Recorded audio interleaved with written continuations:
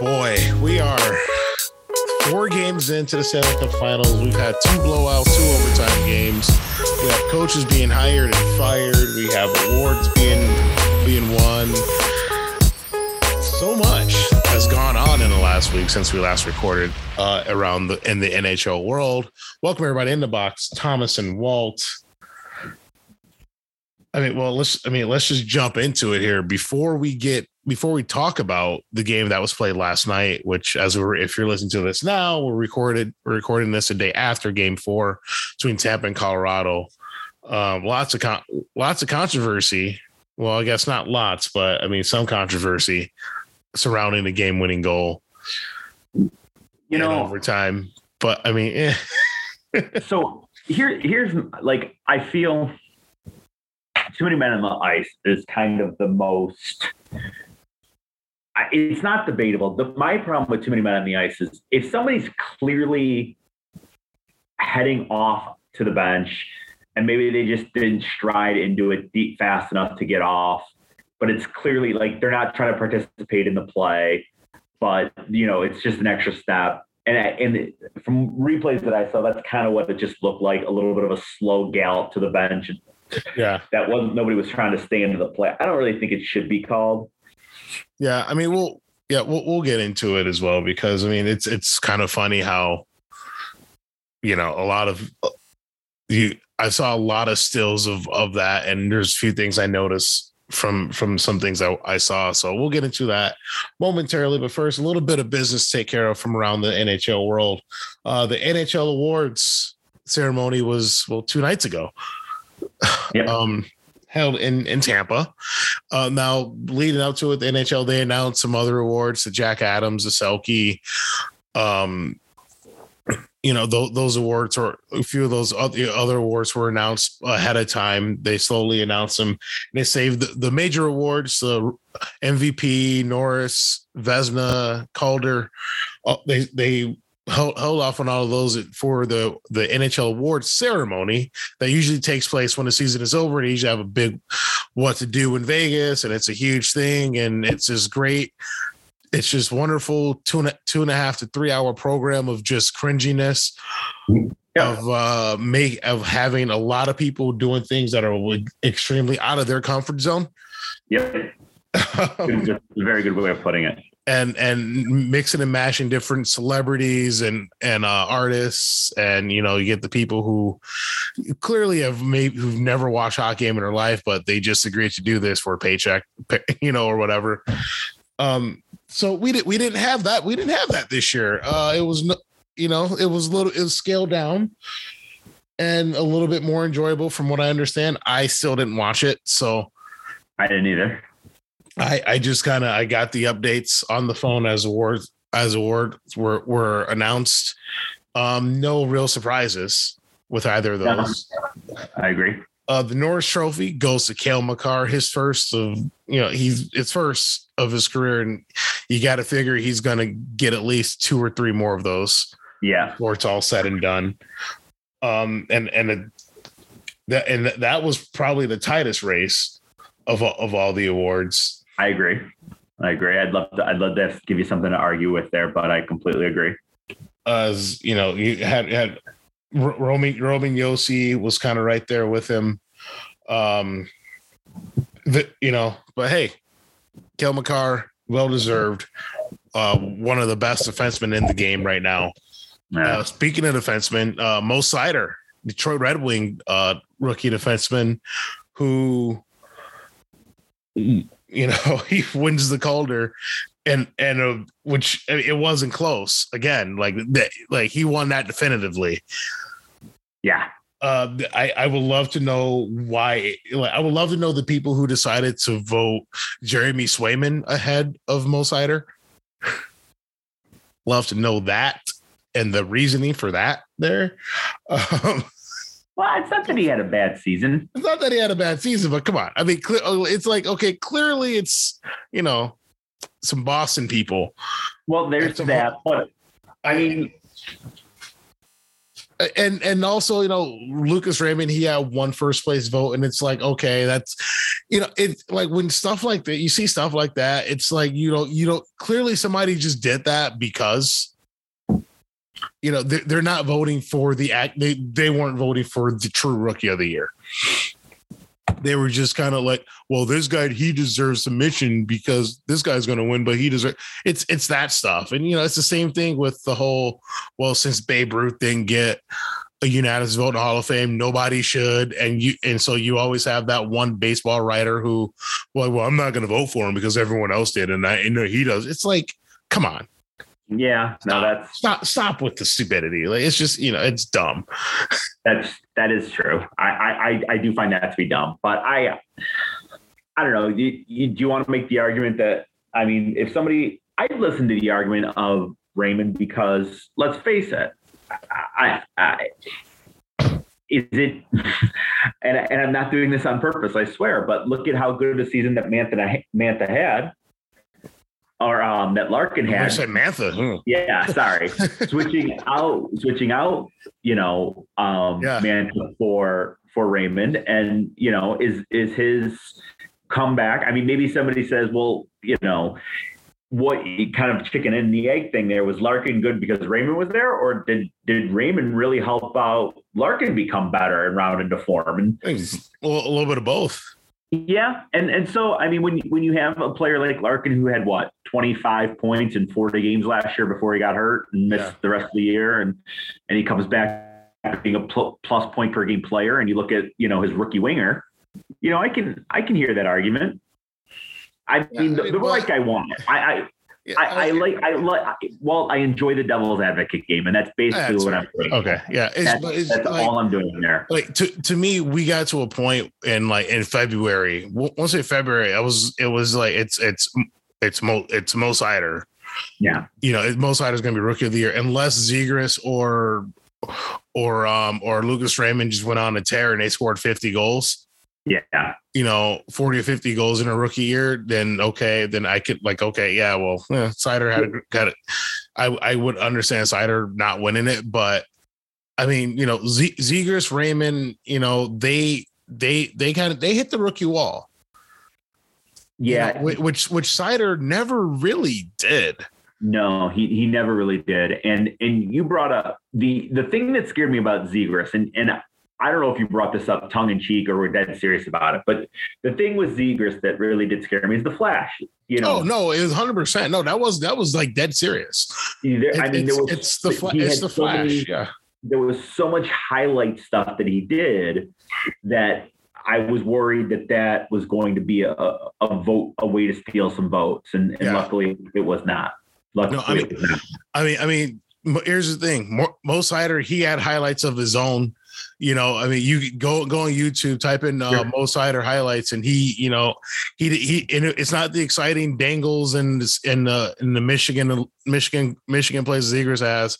It's the teeth rattling hard hits. I mean, Mort Seider, he plays pissed off. Yeah, the reverse hit. That was he was a professional with the reverse hit. He's got a bit of Chris Pronger in him. Yeah. He kind of reminds me a little bit of Chris Pronger, just that nasty. I'm not going to take anybody's crap. And also, he had 50 points. I know it's so easy to forget that too. And only -9 on a team that was -70. Right. And it's like, if that's if his floor, if that's his floor for offensive output, look out. Yeah. Right. Look the hell out. So, I mean, Moritz Seider and it was the end, like, so the day he won to Norris, I'm not Norris, get ahead of myself here. So I just let my Kevin Lau show there. Yeah. Right.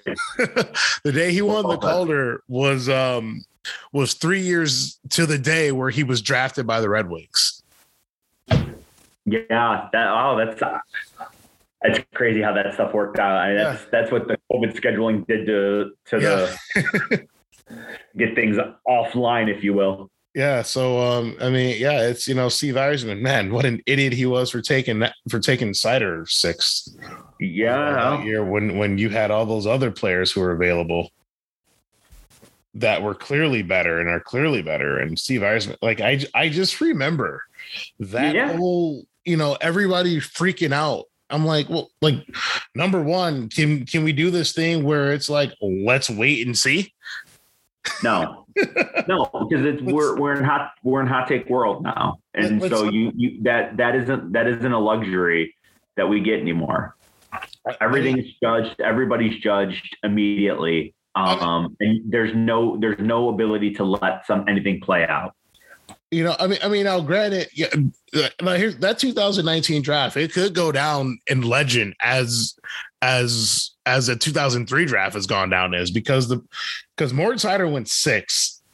And after him, you had Dylan Cousins went 7th to Buffalo, who looks like he's going to be a player. Philip Broberg, who's finally going to get a shot in Edmonton, I think, this year to really grow. Trevor Zegras went 9th, and he was a finalist for the Calder. Yeah. Matthew Boldy went 12th to Minnesota, and he really had a breakout year when he got caught up with the Wild. Spencer Knight with Florida, who, it's going to be interesting to see what's going to happen with him, because I think he's going to be a damn good goalie now. Whether it's the Panthers or someone else, we'll see. Right. Cam York went 14th to Philly. Cole Caulfield 15th to Montreal. Alex Newhook 16th to Colorado. Peyton Krebs went 17th to Vegas, and he was instrumental in that Eichel deal. Now he's in Buffalo. Yep. And he's looking like he's going to be a player. So there are some very good players that went after him, but did you even say Bo Byram at 4? Bo Byram went 4th. Yeah. Alex Turcotte 5th to LA, right ahead of him. Kirby Doc, it went number 3 to Chicago, and Hughes 1 to the Devils, and Cockle 2 to the Rangers. Yeah. Just in the first 15 picks, top 20 picks, you have a lot of guys who already established themselves as NHLers. But Mort Seider, he was the one that was kind of the out there pick, but he has a Calder. Yeah, somebody did went back and looked at some mock drafts of where roughly looked at 3 different mock drafts of where Seider was going, and I think the 3 had him at 13, 15, and 21. So goes to show you how well done that pick was. How smart he looks now, and why people look at mocks and they see A and then B happens and they think that the person making the pick is wrong, and it just was not the case at all. Yeah, it's crazy what happens, right? Like, he knows what he's doing. Okay. Yeah. It's quite exciting indeed. Speaking of drafting, and another huge shock, the Vezina Trophy goes to Igor Shesterkin. I know that was a huge shocker right there. Yeah, right. Again, I think that Shesterkin had this wrapped up in February, probably with the way of his play, and it was clear. One of the metrics, because we're all in the analytics and everything, but one of the metrics for Shesterkin, it had basically he was responsible for 10 Rangers wins, where you can look at there are 10 games for the Rangers this year where Shesterkin was the reason they won. So to break that down, that's 20 points. Yeah, he's responsible for. It's hard to doubt. And he had 38 quality starts for the Rangers this year, which so he pitched 6 innings and only gave up 3 runs. Yeah. Good for him. There you go right there. That's how you want to know how important a goalie is. Now, UC Saros wins the Vezina any other year. Yeah, right. If it wasn't for Shesterkin, Saros would have won it hands down. Mm-hmm. Because what we saw what the Predators were like without UC Saros. Yeah, they didn't really provide much resistance to Colorado, although we're basically looking it's going to end up being that nobody really ended up providing any resistance to Colorado by the time it's all said and done. Yeah. I mean, the St. Louis Blues may have put up the biggest fight so far. And even that took a shocking comeback to even get it to 4. Right. Yeah. A comeback that almost wasn't. Yeah. You know? So Shesterkin, congratulations on winning his first of what I'm assuming is going to be more than one Vezina in his career, because, you know, he's proven to be pretty good. Yep. You know, now for the big trophy, the Hart Trophy, Austin Matthews wins the Hart and the Ted Lindsay. He wins the Hart Trophy as league MVP, the Ted Lindsay as MVP, as voted on by the players. So I saw a lot of people online like complaining about it, and it's all this Toronto bias, blah blah blah. It's for Matthews. It's like, and the people they always have a bias to Toronto players. I'm like, the last Toronto Maple Leaf that won MVP was his pictures in black and white.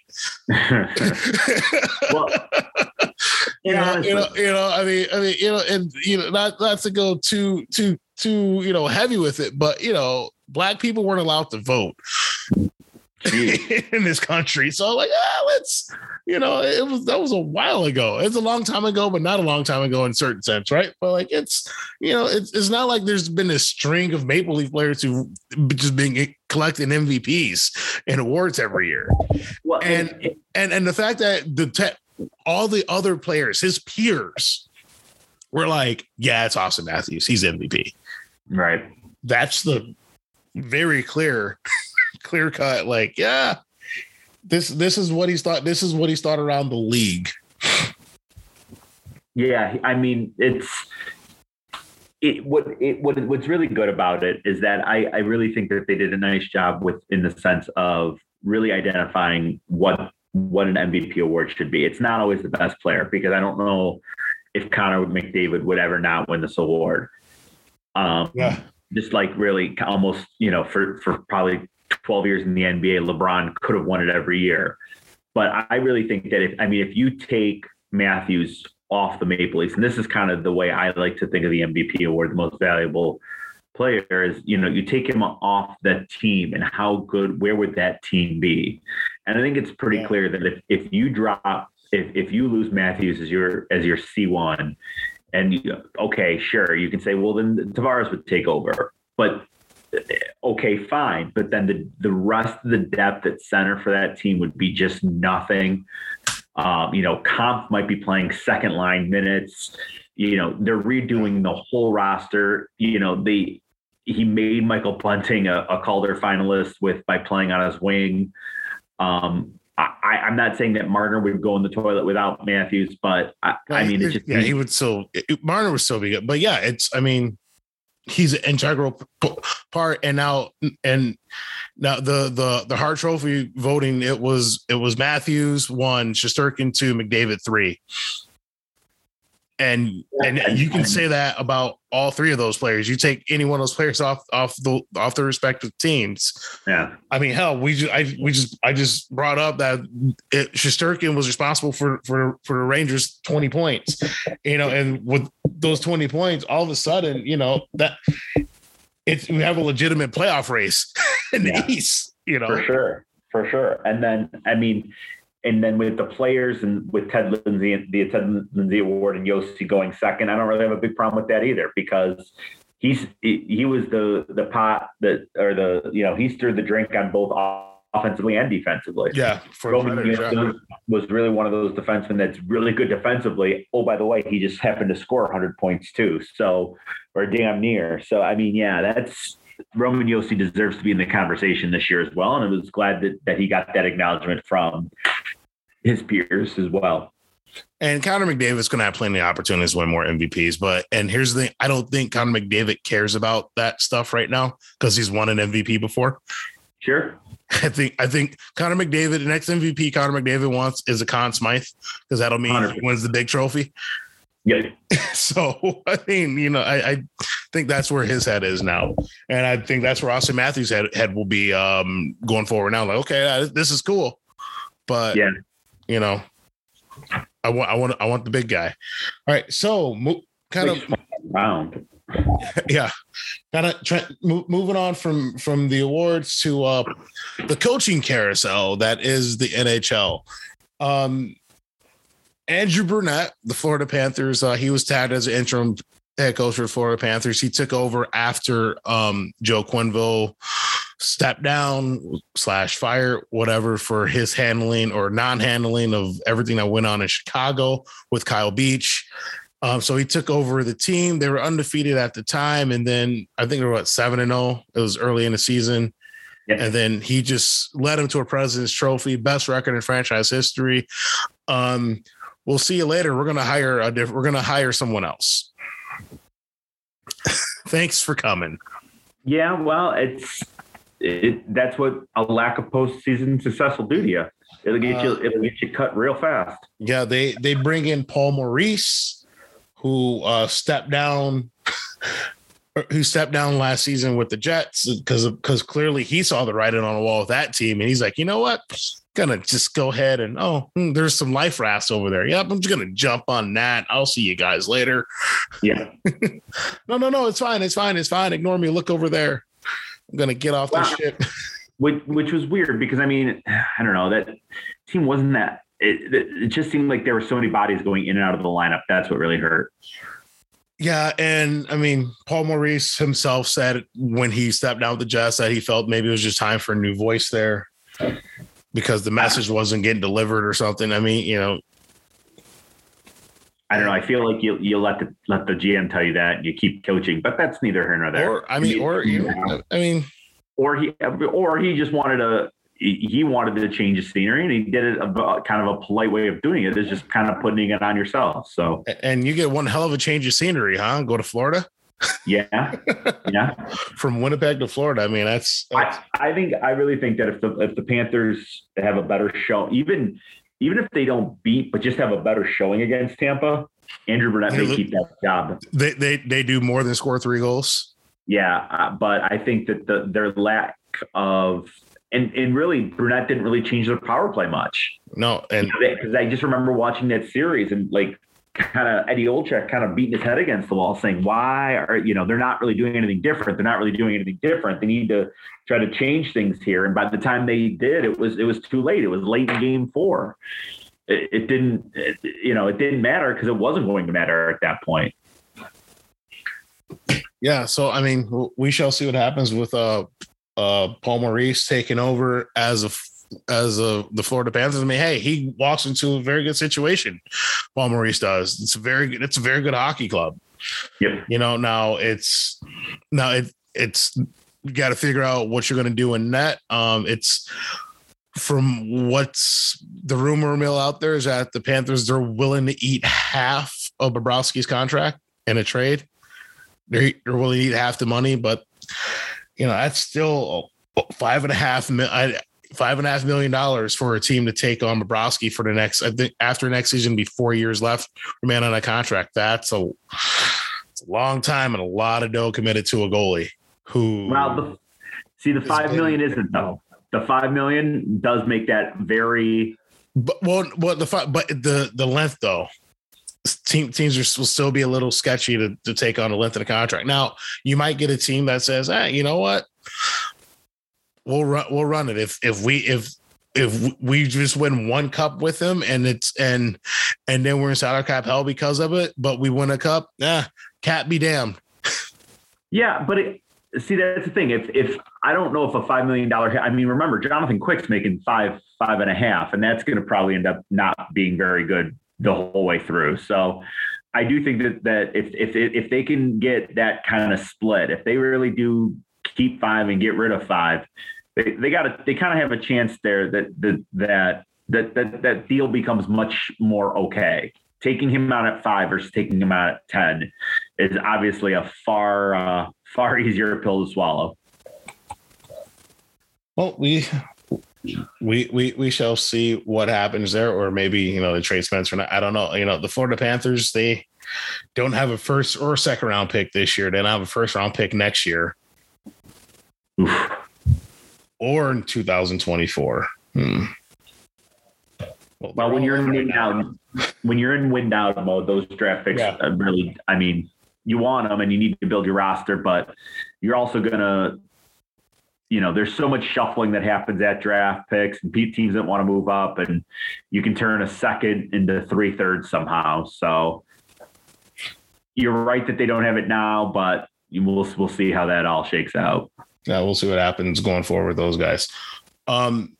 The Jay Woodcroft, interim head coach of the Edmonton Oilers. He took over for Oilers in February. Then all of a sudden, the goaltending got better. The team got better. They went on a bit of a run.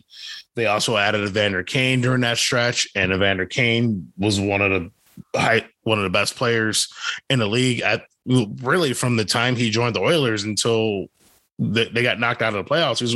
He was one of the highest scoring players in the NHL. Woodcroft, they removed the interim tag from him and they signed him as become the head coach for the Edmonton Oilers going forward, which I think, good decision. Yeah, I agree. The players clearly seem to respond to him and they like him. They had, got into a conference final.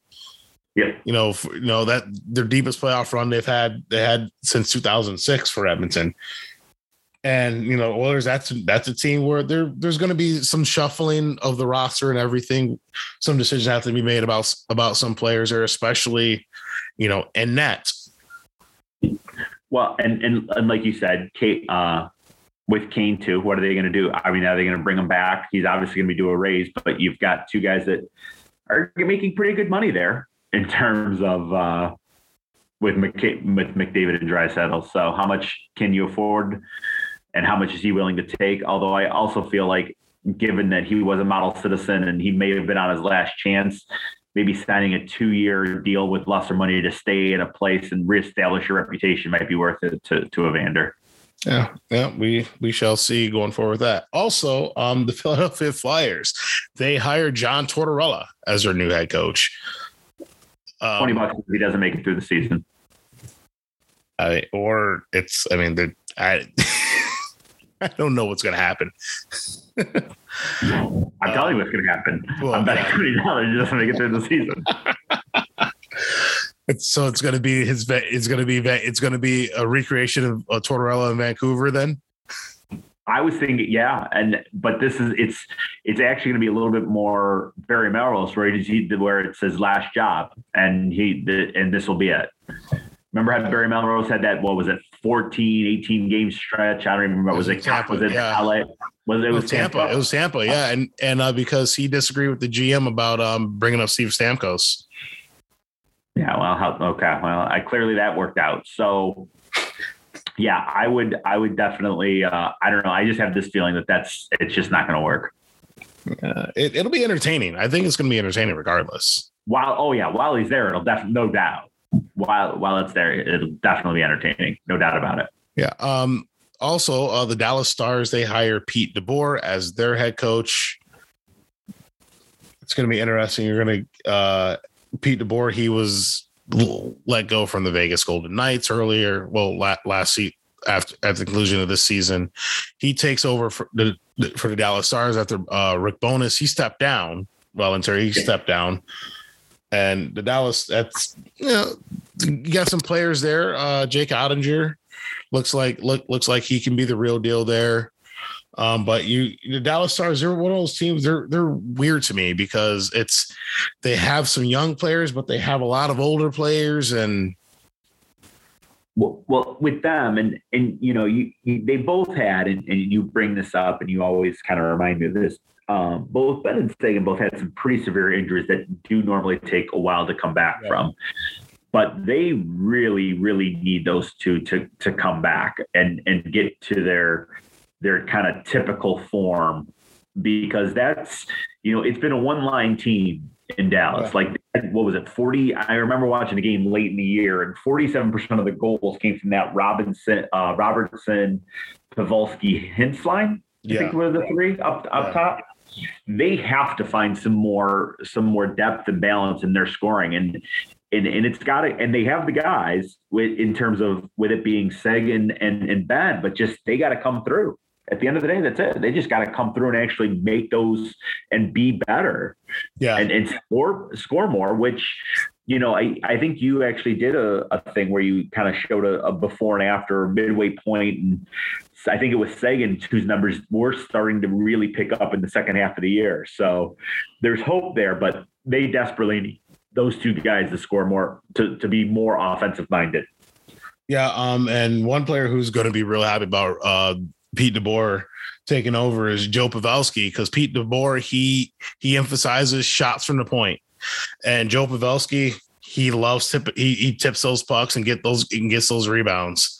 Yeah. So Joe Pavelski, look for him to score another 30 this year with Pete DeBoer behind the bench.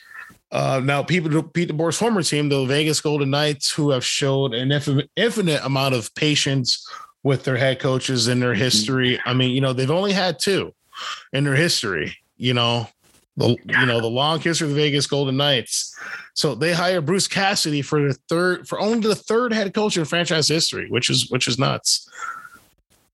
Wait, what?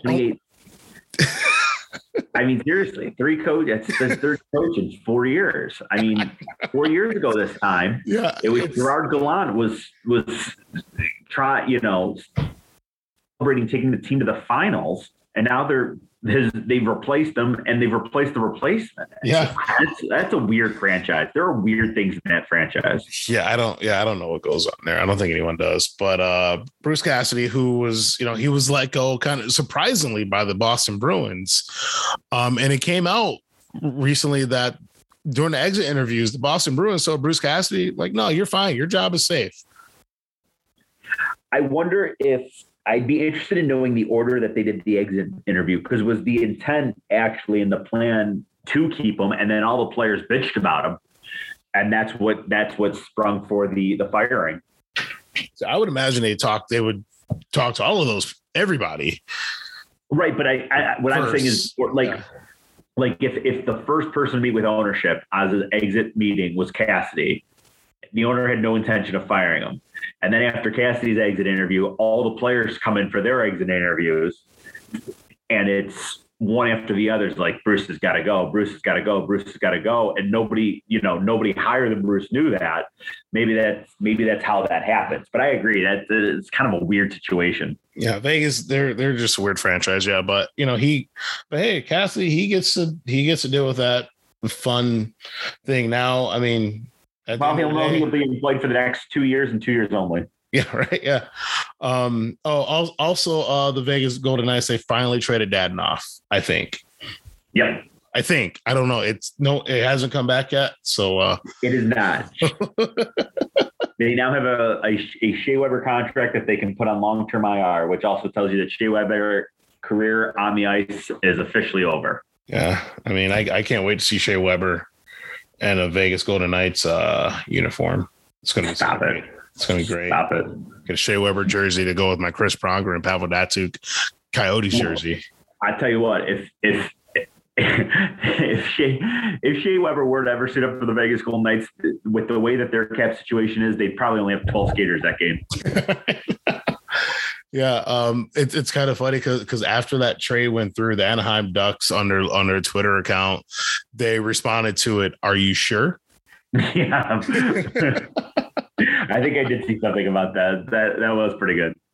Yeah, because I mean, famously at the trade deadline, Dadonov was traded to the Ducks for Ryan Kesler, who also, his short-lived career as a Golden Knight, and then the trade was taken back because Dadonov didn't sign off on his no trade to that, and the Golden Knights didn't look into the fact that Dadonov had a no trade.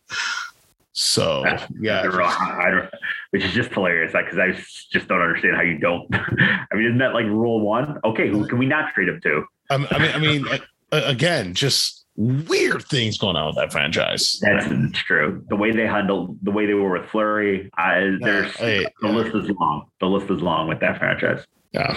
All right. So now we got that out of the way. Let's get to it. Before we do that. Okay. I'm sorry to do that. But do you at all find two things that I do find a little weird? One, still no Wings coach, which leads me to think that he's probably on the bench next to John Cooper right now. Yep. Well, not right now, but last night, 24 hours ago, and 24 hours from now. Yeah. Is that, but then also all retreads. Yeah. Do you find that at all weird? I mean, so many of the other leagues, the coach is the next guy or a name you've never heard of because they're trying to find the next guy that's going to be at a place, the next John Cooper. You know, I think the Wings would probably be that. I mean, the Wings will, but Wilcroft, he was not a retread. Okay. I mean, he was one that kind of came up. But then you go with him. But to go to with Tortorella and Maurice and DeBoer and Tortorella, Maurice, DeBoer, and Cassidy. Yeah. I don't know. I mean, these guys all had a job within the last year, have been fired in the last year, and now you're rehiring them elsewhere. Well, I think the one thing, Cassidy, I think that's one that came that was more shocking than anything. And he's a good coach, and that's a guy who, like, you get a chance to get him, you're probably going to go get him. But also, I mean, you look at all the teams that have hired new coaches.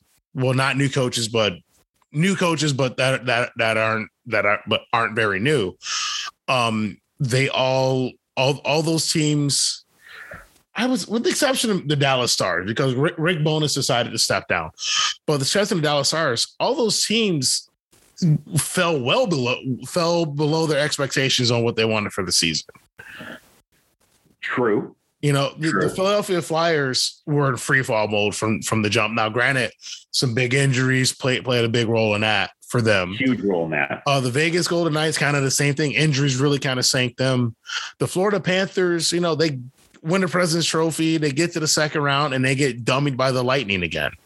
And as you quickly like to say, and are right about, I mean, if Garrett Hathaway hits an empty net and now you go down 3-1, do they? Yeah, you're down 3-1. Yeah, you're not even out of first round. Yeah, you're out. So again, I think it's, and the Boston Bruins, I mean, well, they didn't hire a new coach, but at the same time, they're kind of like, there's a lot of questions with the Boston Bruins, which we'll get into another show.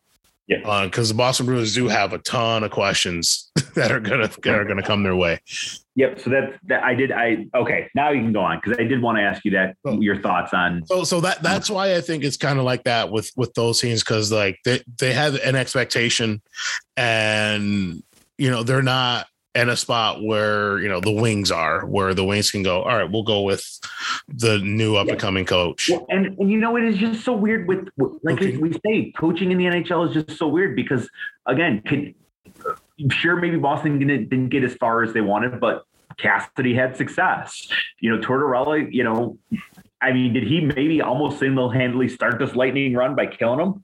Well, he did. Probably. I mean, you probably did. I mean, honestly, I mean, he took credit earlier in a tweet saying that, he owned it like it was him. But I mean, because the Blue Jackets pushed the Lightning around and just ran them out of the building, and they made some adjustments that offseason and into that season. And now, they hadn't lost a series.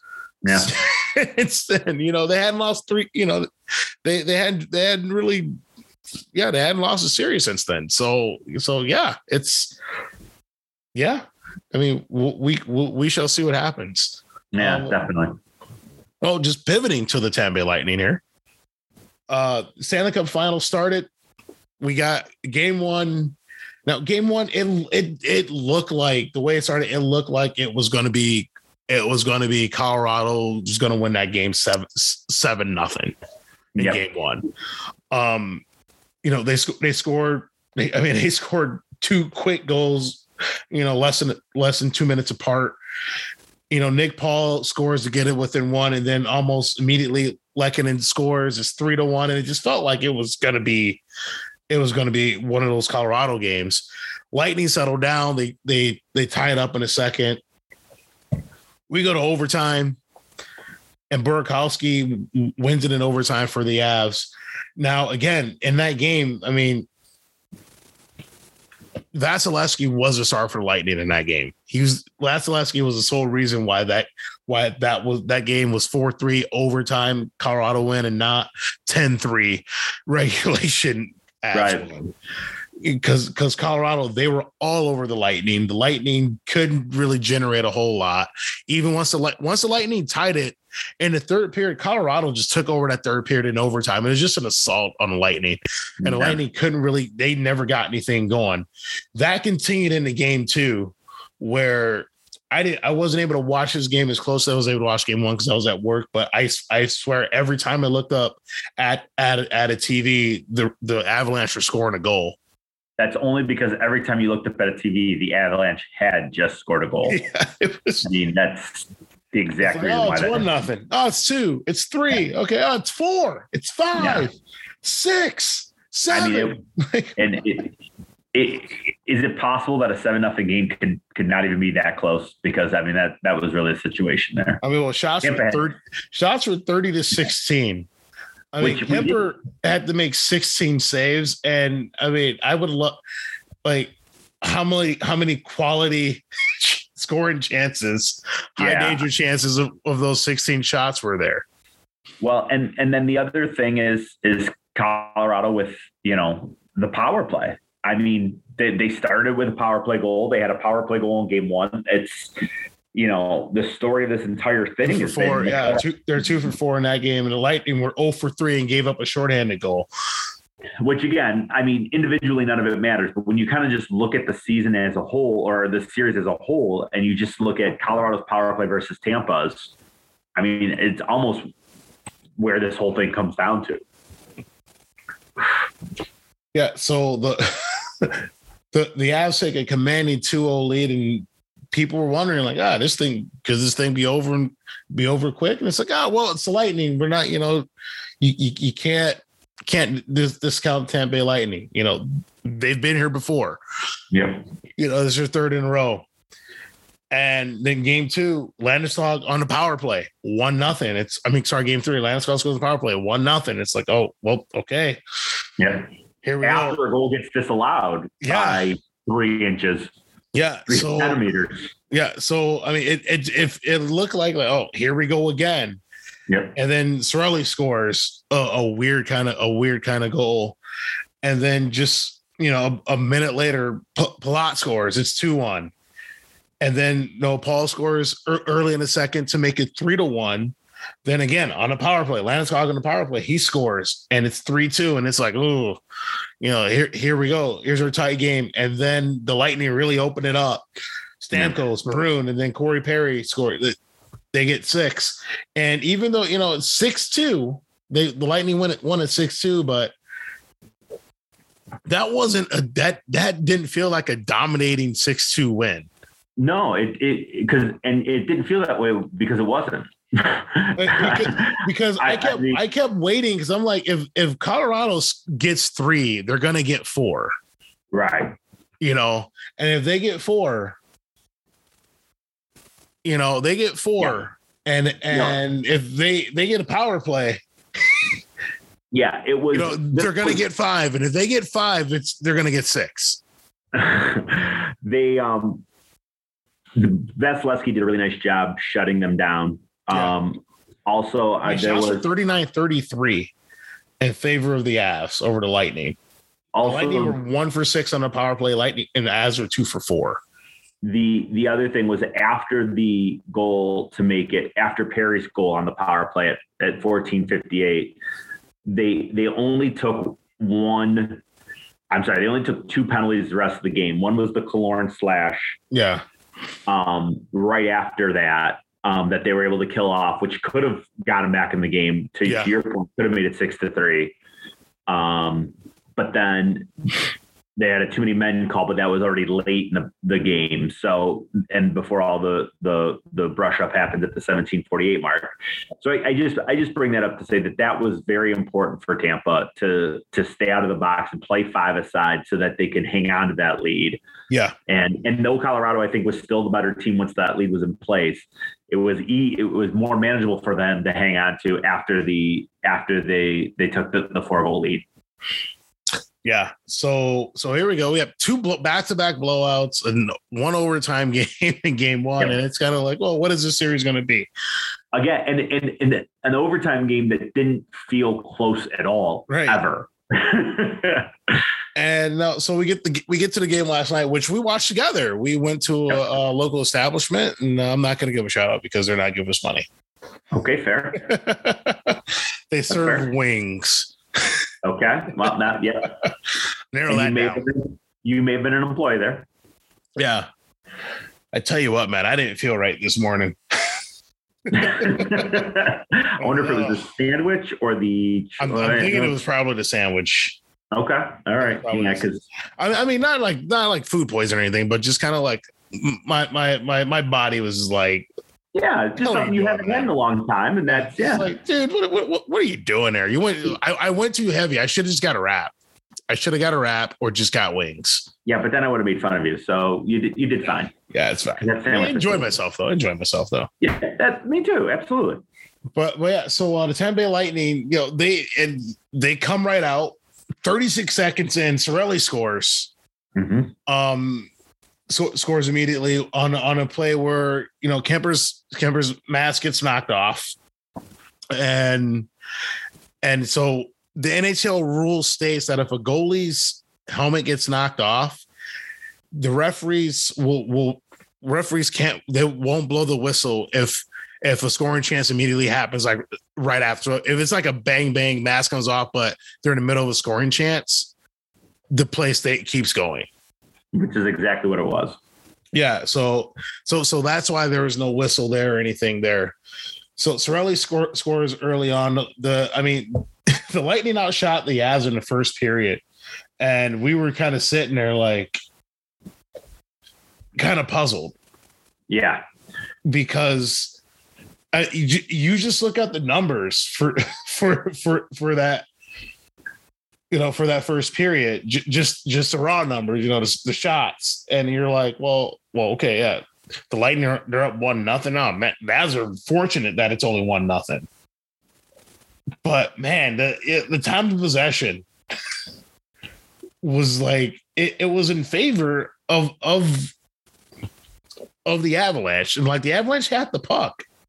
Yeah, it's like that entire first period, the Avalanche had the puck.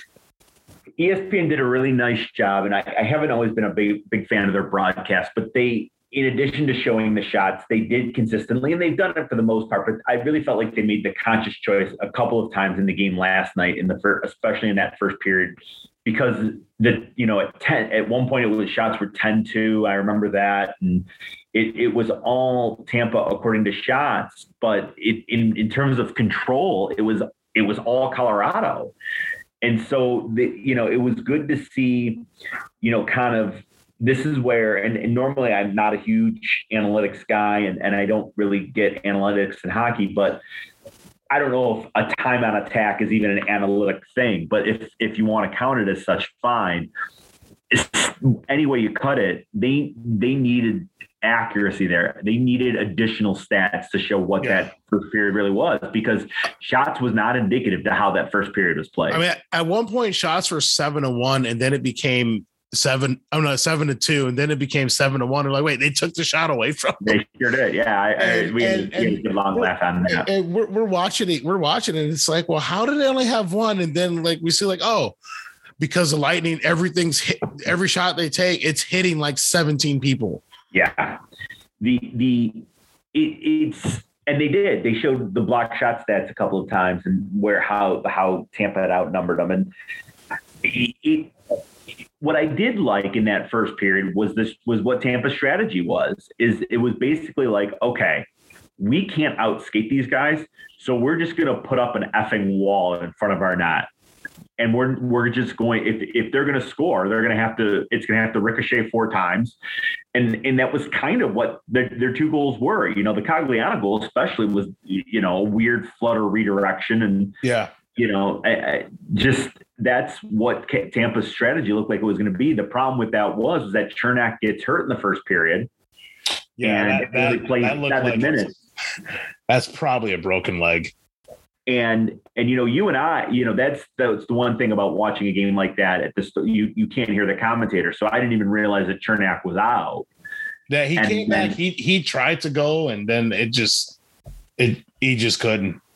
And that's a really big loss for a team that's already, we kind of saw in that Rangers series where Tampa looked like the fresher team because the Rangers had played like 19 games in 38 days, and Tampa, with the way they dispatched Florida, they looked fresher. Yeah. As that series wore on. And now we're seeing it happen to Tampa, and they're dropping bodies where Point didn't play and they lose and then they lose Chernak. It just seemed like this was kind of an inevitability as that game wore along. Once it got tied in the third period, I jumped ahead, but that's when it seemed like it was really going to be a matter of minutes here. There we go. All right. Yeah. So, that first period, the Lightning would outshoot the Avalanche 17-4 in the first period. And it, for as dominant as that, it didn't feel like it was that dominant for Tampa. No. So we go in the second period. The Avs get a power play, and I mean, this was the strategy for the Avalanche here. Throw the puck out the net, and hopefully it bounces your way and it goes in, because that's what happened. Randon puts the puck on net, and it rattles around, and it goes off of McKinnon's skate as he's going backwards, and it gets past Vasilevsky. Avs tie it up at 1. And then about 5 minutes later, Victor Hedman comes in on a nothing play, which just kind of throws the backhand and beats Kemper. And that just felt like that's one of those. That's one you like to have back. The first one, it's like, oh, okay, well, yeah. I mean, he gets whacked in the face. You got a lot going on. Can't blame the goalie on the Cirelli goal. That one, I mean, I get that the backhand is tough to kind of read for a goalie, but that's one he's got to have. Yeah, if that is if it ends up being a 2-1 final score, that is going to draw, like, everybody in Colorado is talking about who's getting the start just because of that goal. Oh yeah, even though Kemper would have honestly played a very solid game outside of that one goal against that one particular one. That would have been a major talking point if the final score is 2-1 Tampa. Yeah. So the Lightning go into the third, going to intermission and going to locker room, 2-1 lead, feeling pretty good. Then the third period, Cogliano gets the goal, but Stern throws the puck takes a shot. Vasilevsky stops it. The rebound comes out. He tries to backhand it. It hits Cogliano in the pants and then just kind of rolls in. And we got ourselves a tie hockey game. And so overtime we go, and it was absolute dominance. The Avalanche dominated the overtime. Sure did. And Kemper made one hell of a save. I believe it was Hagel in overtime, which I thought, well, this is it. This is not, the Avalanche are going to dominate this overtime, and the Lightning are going to get one quality chance, and they're going to win it. Which is what we've seen as Red Wing fans. Yeah, I mean, the Avs, they were going to get Tampa'd again, right? Yep, they were going to get Tampa'd. It did not happen. And then Logan O'Connor gets a breakaway. And it's like, oh, who picked Logan O'Connor to end this thing? And then Vasilevsky absolutely stonewalls him. Bowen Byram hit the crossbar. Yeah, on a mad scramble with Jan Ruda trying to make the save with his back to the. Yeah, I mean, it looked like it. I thought I'm watching. Oh, the game's over here. Hit the crossbar, and I'm like, how many more chances are the Avs going to get before they lose this game? Yeah, because that's just kind of what we've seen. And really in this 2-year run for the Lightning, where, I mean, they haven't really been dominated a lot, but they've had stretches where it's like, it looks like the other team it looks like they're going to lose. And then, oh, no. And they won. Okay. Yeah. So Nazem Kadri, He comes in all alone. He was like Spider-Man. He repelled from the ceiling. And, I like that.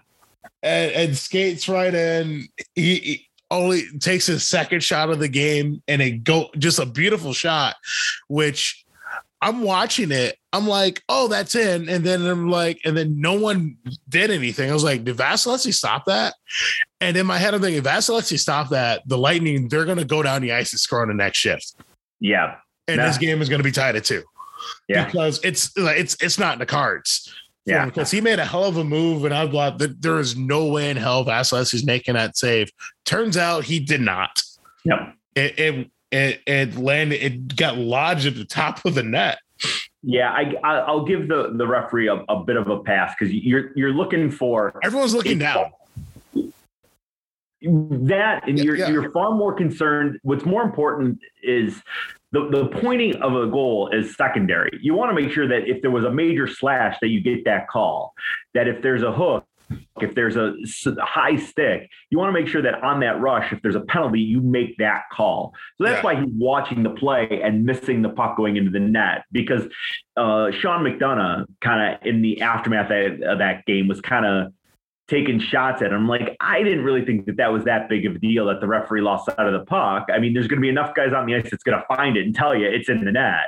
Well, and that's what it was. The first player to point out the puck was in the net was Byram, because he came in, skated from the point, was like pointy, because you see, I think it was Rantanen. He came in like right after the shot and was like in the crease digging for the puck, and everybody's digging for the puck there. Well, like even Kadri even just kind of skated off, was like, man, like his stick was on his knees and head down, and Byram skated over, is like, no, it's right there. There's the puck. It's right there. It's right there. Even actually, you see Stamkos skate into the picture, and you see him slump. Like, so Stamkos saw it up there too. And also, so there's a replay where you can see there's 2 Avalanche fans sitting in like the corner, and they saw it, and they jump up and they're reacting. Oh, was that? I didn't know that. So that was one of the replays I saw. But so now here's the controversy. There was a feeling that Nathan MacKinnon didn't get off the ice, and there should have been too many men on the ice. Now, I saw the play, whatever, and everything, and I saw the stills that are on the that floating around. One of the stills I saw floating around on the interwebs, it's like it has all the Avalanche players. They're like, see, there's 6 guys on the ice. Like, McKinnon's like basically almost on the bench. Yeah. But then I look, I'm like, well, there's 2 Lightning players like on the by the bench, the same spot, like kind of doing the same thing McKinnon's doing. So the Lightning had 7 players on the ice, while the Avs had 6. All right. So and also like a play like that where, I mean, 9 times out of 10, that's not getting called too many men on the ice. And you know, another kind of indictment as to why it's probably not too many. The other benches are so quick to see that and call it too. Yeah. And Tampa's making no note of it. Now, granted, they had just played a 1.5-minute shift in their defensive end. Right. Yeah. And all the credit in the world for Kemper to make the decision to play that puck up. Right. Yeah. And even though he didn't play it far and it looked like he actually kind of fanned on it, he got it up enough to not allow Tampa to get fresh defensively, while Kadri's coming in fresh up that right wing side. So that was a really smart play by Kemper. And you're right. Byram is the one that's jumping up and down in the background. Now, now all the Lightning fans, they're like, oh, shouldn't have counted. And so it's funny because I saw a bunch of Islander fans immediately chime in and say, well, Yanni Gourde's goal in game 7, there were too many men on the ice on that one. And so karma's a bitch. Yeah. Well, and that, I mean, if you really felt that way, as we've learned in these playoffs, now, wouldn't that be couldn't they potentially challenge that for continuation? Because there was the continuation call. It wasn't an offside. What play was it where it was like, well, because the continuation of the play was a result of this offense? Was it a high stick or an in the zone or the puck in the mesh netting? I can't remember. Do you even? But do you kind of like anything? You don't even remember what I'm talking about here, huh? Nothing. No. Okay. I just remember them literally talking about the continuation of the play, which if this was really too many men and they really thought it was, everybody went to left the ice right away. They might have actually tried to challenge it or had that conversation. They didn't. You can't challenge too many. You can't challenge too many men on the ice. It's a judgment call. Right, but it was something with with this continuation. I don't know. The too many men on the ice. It's either if it's one of those things. If it doesn't get called right then and there's nothing you can do about it. Now, the one thing I would kind of wonder about is, was McKinnon offsides from where he was changing? Did he get onside? Because maybe they could have maybe challenged that. Challenged for offsides. Yeah, I mean, there's no reason not to, because that 2-minute penalty is probably not going to hurt you if the game's over. Well, no, it's not going to hurt you, because if it doesn't count, the game's over. Right. Yeah, exactly what I just said.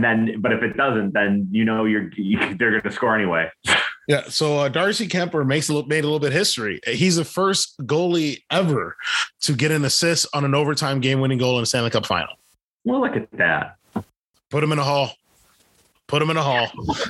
Well, listen, all the credit in the world to him for hanging in there after giving up that goal, and then the backhand. Well. I mean, he played very well.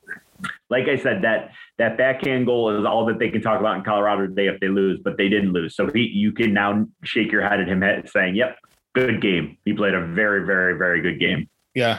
So the Colorado Avalanche now one win away from winning the Stanley Cup, which would be the third in franchise history. Their last coming 21 years ago when they beat the New Jersey Devils in 7 games. Their first coming in 1996 when they swept the Florida Panthers. So the Stanley Cup will be in a building tomorrow night. The Avalanche look to clinch on home ice. They won it on home ice 2001. They won on the road in 1996. So hey, let's see what they do. Will they mix it up? Will they win it at home, or they win another Stanley Cup in Florida? So it sounds like that you're not giving Tampa any chance, huh? Well, I mean, here's the thing. I feel like if Colorado gets the first goal, good night.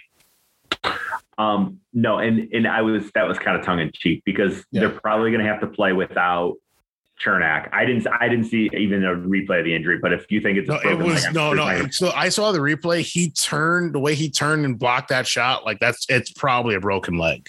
Okay, so or at least a fracture or something. Like I don't think he's playing. Chernak's out, and if he does play, I don't know how effective he's going to be. Which means that they're going to have to that substitution is going to be Cal Foote. After that weird sort of shot in the arm look that Cirelli had, he didn't take a face off the rest of the game. No. So you would feel like you're at a disadvantage there. And obviously Braden Point is not doing well. If, he was well enough to play in games 1 and 2, then they don't play him in games 3 and 4. Even if he's back in the lineup for Riley Nash, he's not going to be no. And use. So I mean, and also you look, with the exception of game 3, the Avalanche, they're not giving the Lightning anything offensively. No, they just aren't. Well, and it's, the Avalanche defense, they're collapsing on them. They're shutting things down. And, it's just, and the Lightning, they don't have the skaters to skate with them, and that's what it's coming down to, and the Avalanche, they're the better team. Yeah. And I don't know if they can keep their main grouping together. I don't know who's really will ever be able to skate with this Colorado team. No, they're just flying. Although, it's their core isn't super hugely different than what it was the last 2 years where, they were upset. So I don't know. It's funny how a championship team, it kind of gets a feeling like, God, who can beat them next year? But rosters change and things happen. And I guess if I'm already looking forward to next year, I maybe written off Tampa too. But I do feel like that's a mistake. I'm not saying they're going to win it. If somebody has a fork to my nose in a dark alley, I'm picking Colorado. But I just feel like it's a mistake if you completely write off Tampa. Oh no, I'm not completely writing them off, but I know, right. I think that first goal is going to be very important, because if you're going the 3-1, as weird as this sounds, I'd rather be going on the road down 3-1, because if I can win game 5, now I'm going home to game 6. Well, yeah, and anything can happen in game 7. Well, yeah, and there's no pressure, right? No pressure on the Lightning anymore. Yeah. You're now You're supposed to lose. Yep. You're supposed to lose now. All the pressure's on Colorado. I mean, if I'm Colorado, I want to end this thing tomorrow night. I don't want to go back to Tampa. I don't want to give them any hope, and I don't want to play. And also, I don't want to play any more games than I have to, because you just as easily as, Tampa's getting a freak, you can get a freak injury to one of your main guys too. I mean, hell, Burakovsky didn't play last night. Yep. So they did get to add Kadri back, so that was nice for them. But if you play more games than you need to, things can happen, right? So yeah, no, you're right about that. But the other thing was, I mean, as you mentioned, think about the 3 goals that beat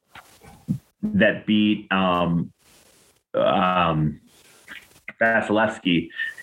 I mean, he's still tuned in. He still got it.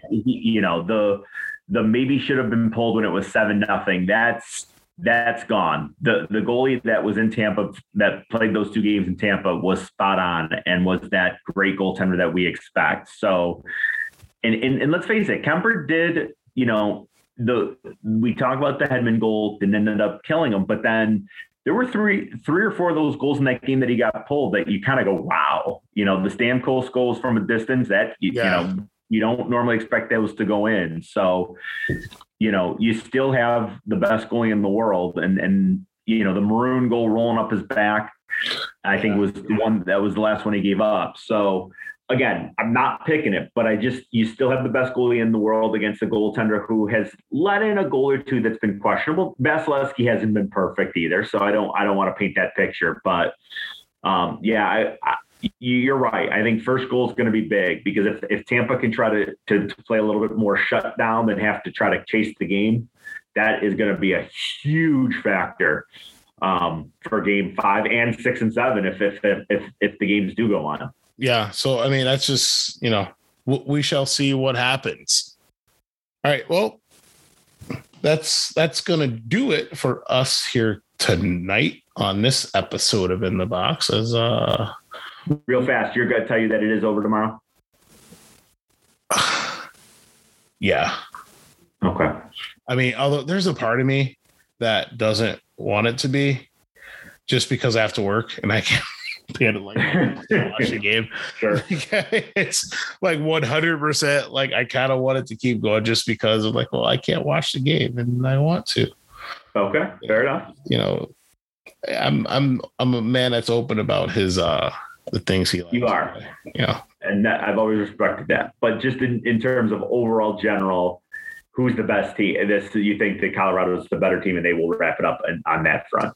Yeah. I feel like I think Colorado puts it away. Fair enough. Yeah, without a doubt, I think Colorado puts it away.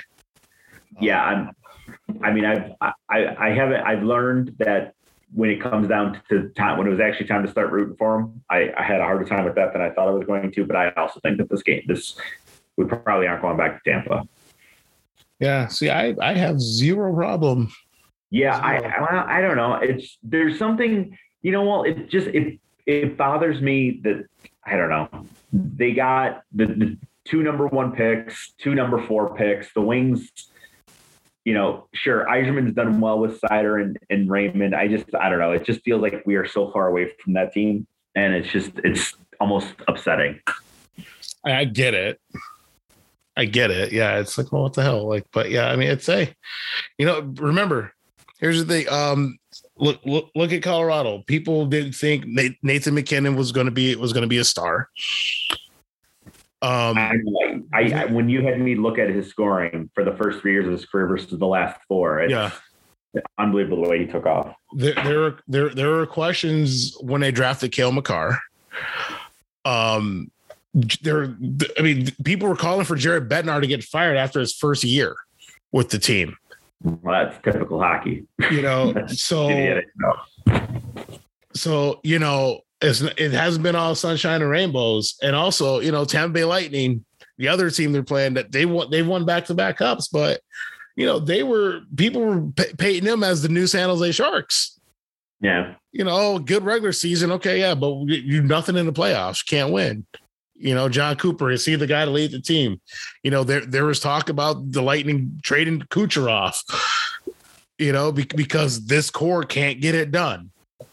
Yeah, they probably made the right call by just keeping the band together. So it's a good thing that these GMs decide not to listen to people who don't know what they're doing, who don't know what they're talking about, outside forces. Yeah, that's a good point. You gotta trade all these guys, or no. That's a very. We won 2 straight Stanley Cups. We've gone to a third, and they still have a chance to win a third. I mean, it's not over. It'll be, and it'll be interesting to see what's next for them. Yeah. Where do they go from here too? Because I do find that to be another thing that's very interesting too. Now, I will say that in the history of the NHL, every single team that has won 4 games in a Stanley Cup final, they've all won. So, well, thank you. Oh, that. No team has ever lost a Stanley Cup final when they've won 4 games. When they've won 4 games, they've all won. So tune in to us for more hard hitting facts and expert analysis, please. So yeah, I just want to put that out there. Also in history of Stanley Cup finals, only one team's ever only come back from down 3-1 to win. So that was when the Leafs did it against Detroit. They're down 3-0. That's Stanley Cup finals. LA Kings and Philadelphia Flyers they come back, but in the first round. So they come back for 3-0 leads. But yeah, no one's ever done a Stanley Cup final. So hey, who knows? It could happen here. Now the Edmonton Oilers, interestingly enough, 2006, Oilers fell behind 3-1 to Carolina, and they pushed it to 7. And that's as close as it's been, huh? Yeah. Interesting. So well, I mean, normally this Lightning team would be one that I'd pick, but again, no Chernak, no point. You got 3 and you played now the more hockey than Colorado, who's only haven't played 20 games yet in the postseason. I mean, gosh, they're 13. They're what, 15-3. Yeah. Like, I seriously, they played 3 games over the minimum. Yeah. And Tampa's had a 7-game series, a sweep, 2 7-game series, and a sweep. No, just one. 7 sweeps, 7 4 6. 6, yep. 7 it felt like it was 7. Yeah. But yeah. All right, so we'll be back next week. Either way, we're going to be talking about next time we're on. We're going to be talking about a Stanley Cup champion. Perfect. So whether that be Monday, and we're talking about the series ending Friday night or Sunday night, rooting for Sunday night because I'm the wife and kids are going out of town and I'm going to have the house to myself. So I would love to be able to sit down and watch a hockey game by myself in the comfort of my own home. Like just nice. Get myself a nice pizza and some wings and a side salad. And just live life and enjoy it and watch some Stanley Cup game. I can just see you putting the salad on the pizza just to pile it on. I love it. You know what? I'm not rooting for. Put the salad on a pizza, then get another slice of pizza, put it on top of it. Yeah, salad sandwich. It's a sandwich. It's the only way to eat it. It's a sandwich. I'm now rooting for Tampa even more so, just to just so that you can get your Game 6 stream. Yeah, I just want it, but yeah. But like I said, either way, we'll either be on Monday. We'll either record this Monday and you can hear it Tuesday, or we're going to record it Wednesday and you can hear it Thursday. There you go. Yeah, I'll get it done. All right. With that, I'm Walt. I'm Thomas. And we are out.